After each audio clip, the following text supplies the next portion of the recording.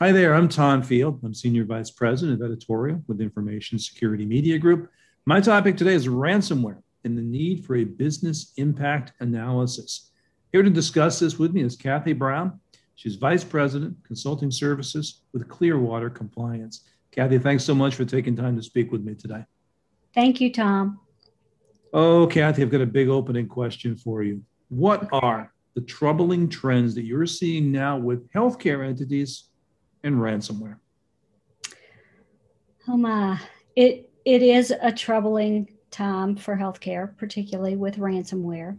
I heard a report yesterday that there is an estimated ransomware attack every 8 minutes. Healthcare is the top target. It has been for a while now, but the hackers are really changing their approach. They're much more sophisticated. Their demands are much higher now. So for healthcare, I think the really troubling piece of this is an attack on our healthcare industry is ultimately attack on patient care. And that's what bothers me most of all. So we see these attacks every week now. Of the Yeah. ones that you come in contact with, how many of these entities had done a business impact analysis before, not after, before they were struck? That's a really good question, Tom, because I am a big believer in a business impact analysis. And a lot of the entities that I go into, that's one of the first questions I'll ask them because I do risk management work. And I will have companies or healthcare hospitals, whatever, tell me, we do have a business impact analysis, but it's from 2004 and we haven't kept it updated. So, where I think, business continuity and disaster recovery is absolutely a best practice, it's a requirement for risk management. And it's gaining a lot more attention than it has in the past or, you know, previously because of current events.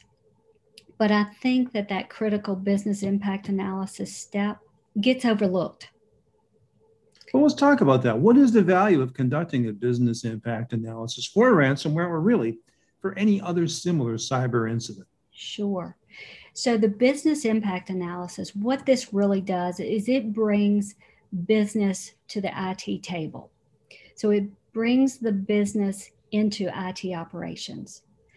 The reason I say that this is a foundational component for risk management is because part of the business impact analysis is identifying what the critical processes are, not the critical systems, but the critical business processes. And from that, then we capture what systems are used. So, from an IT perspective and also from a business continuity perspective, you're able to really plan around what the business needs rather than what IT believes to be true, which is what happens a lot. And having some experience with that, I know. Kathy, what are the critical components of business impact analysis and which ones do you find are most often overlooked or misunderstood, or as you say, taken in another direction altogether? Sure. So I think the critical components of the business impact analysis are really defining what those critical processes are for the departments across the organization. And it can be something like patient charting, OR supplies, payroll. These are critical functions that are just assumed to be there. When they don't have the systems now, that has both a quantitative and a qualitative impact. So, what we're able to do with the business impact analysis is to define what those functions are. We have a formula that measures the impact, and then we can prioritize those processes. And by prioritizing those processes, we're able to prioritize the systems. So, the priorities around the processes really go into a business continuity plan. The priorities around the systems go into a disaster recovery plan. And so that's really the basis. So you really develop your plans around your most impactful and most important business areas. Does that make sense? Hopefully. It does, but Kathy, beyond the immediate impact, how does the business impact analysis inform crisis decision making?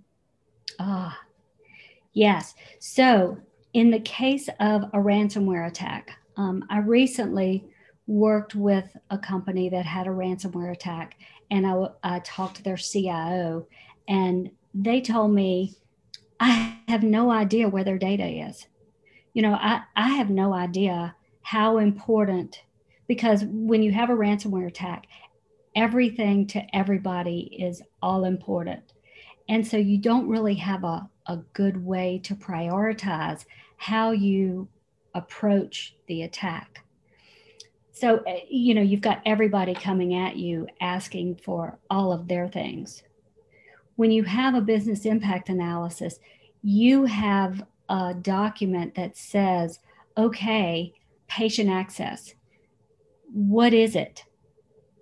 I know you said you use these systems.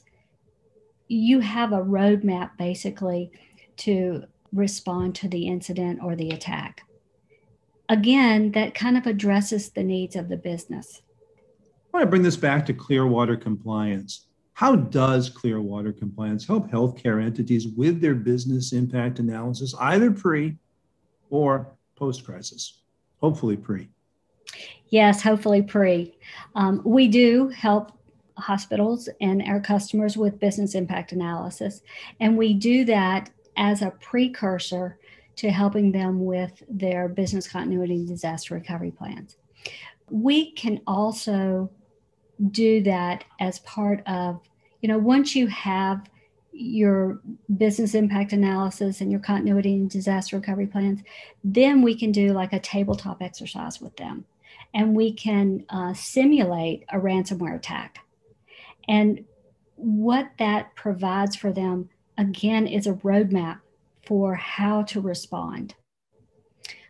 So the business impact analysis pre-attack, in my opinion, is critical to the response.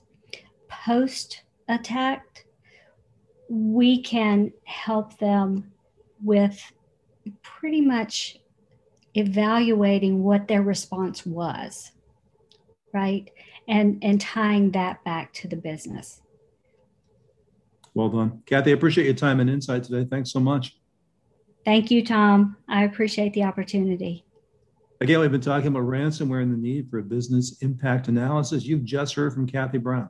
She's Vice President, Consulting Services with Clearwater Compliance. For Information Security Media Group, I'm Tom Field. Thank you so much for listening today.